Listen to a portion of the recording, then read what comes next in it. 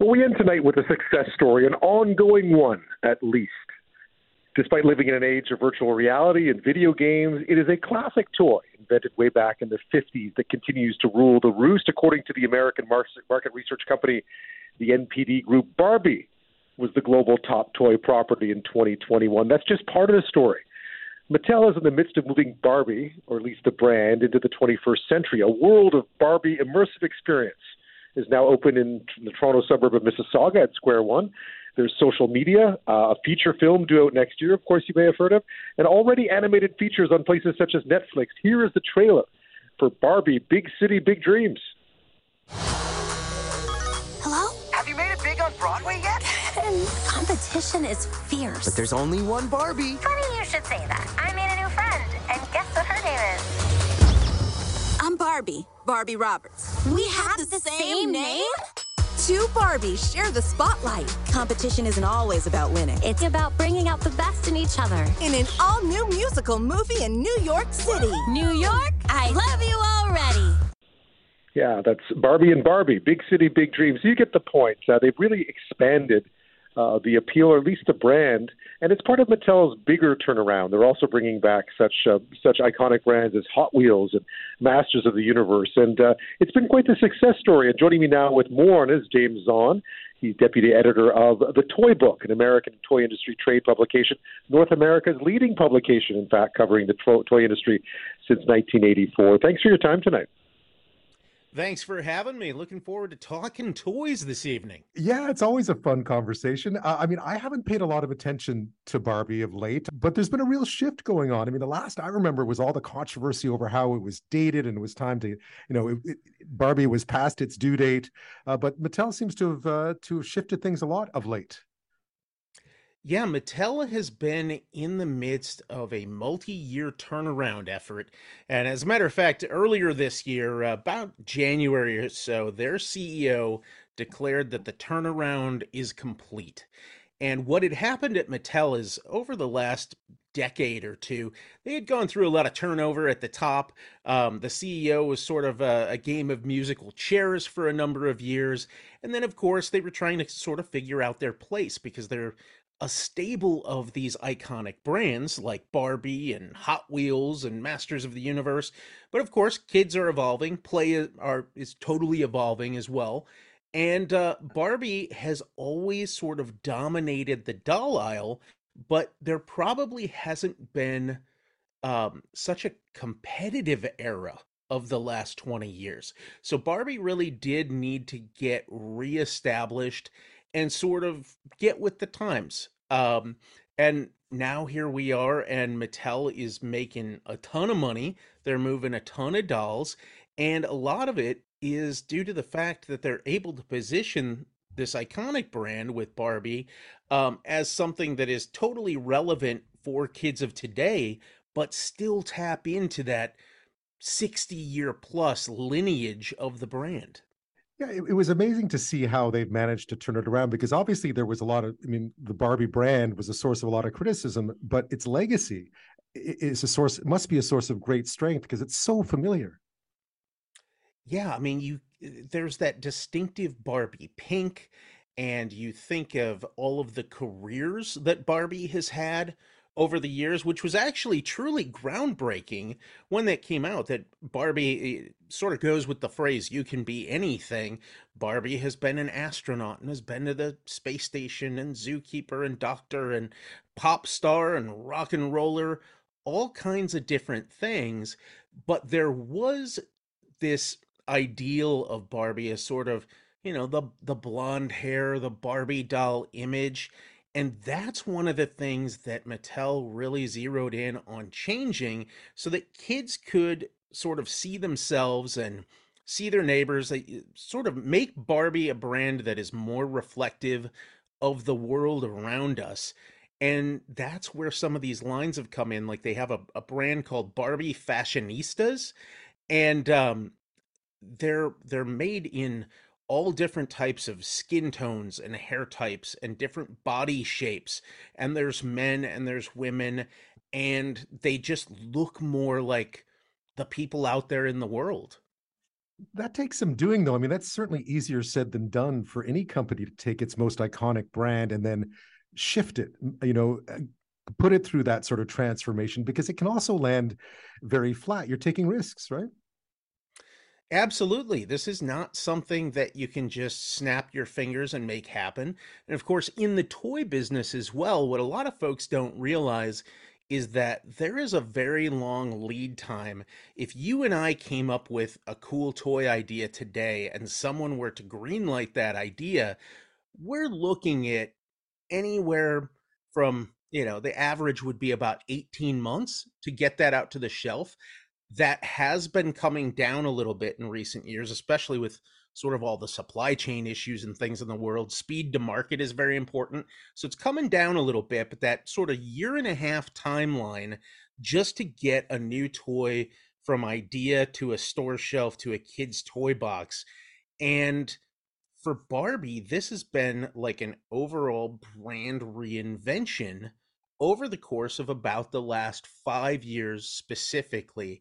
And they've done a lot too, just beyond the toys, in reaching out to kids and families. They have an initiative called the Dream Gap Project, which is all about how they've discovered through different research that kids, especially girls, start to question their self-worth at a very young age. And for young girls, that dream gap, as they say, is where it starts to affect them internally, that maybe they can't do the same things that boys might do or whatnot. There's a lot of psychological elements at play here, and it's fascinating how they've been able to work that into sort of real world doing good with different social initiatives, but still somehow tie it back to playing with a toy. How has Mattel evolved the brand for a modern age? You think of video games, lifestyle, social media, all those things where the brand is probably pretty strong. But that's a lot of, that takes a lot of planning to make that work. Yeah, I mean, one of the things we're seeing a lot now is location-based experiences.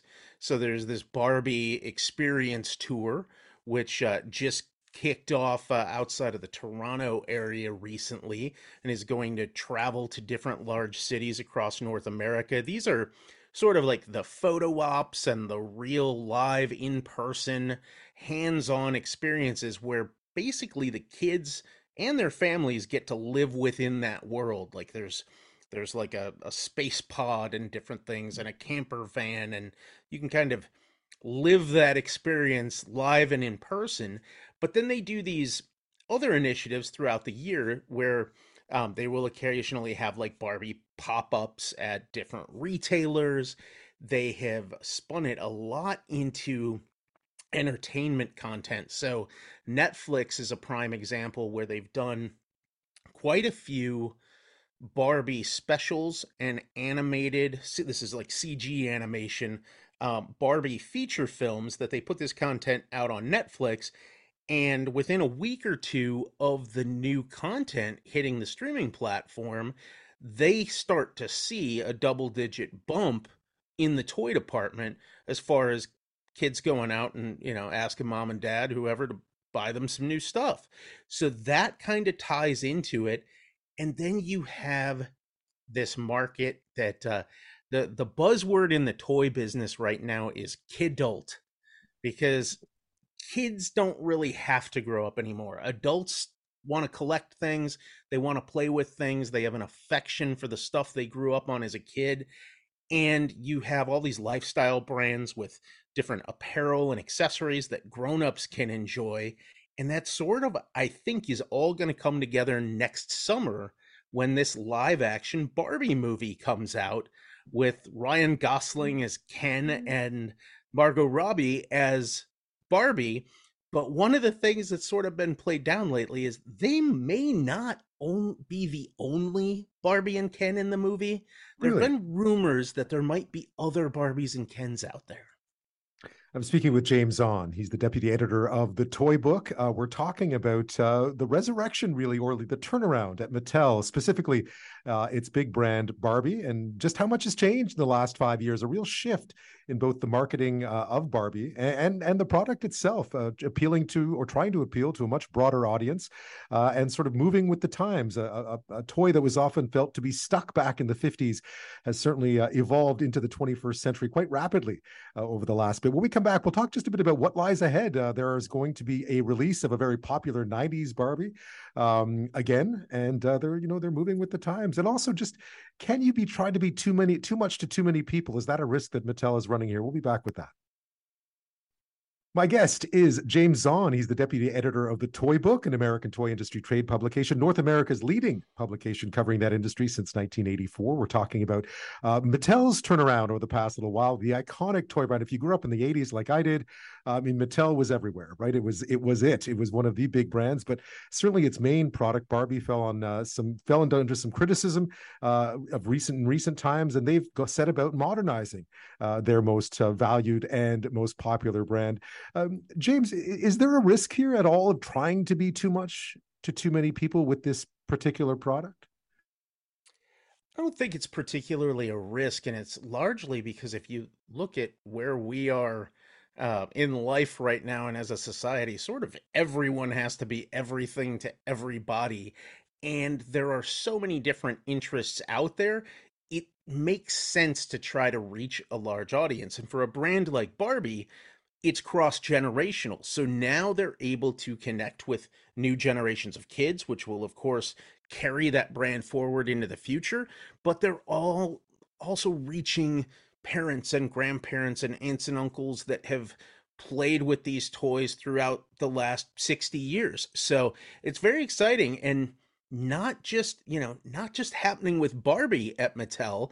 Hot Wheels is bigger than ever. Matchbox is on a big comeback run right now. Masters of the Universe, which is another 80s icon that's turned 40 this year, is back in a big way. And then they're trying to work on some of the smaller brands as well. But it's really about being a franchise, going beyond just toys and having entertainment to go with it. And we're talking TV, music, movies.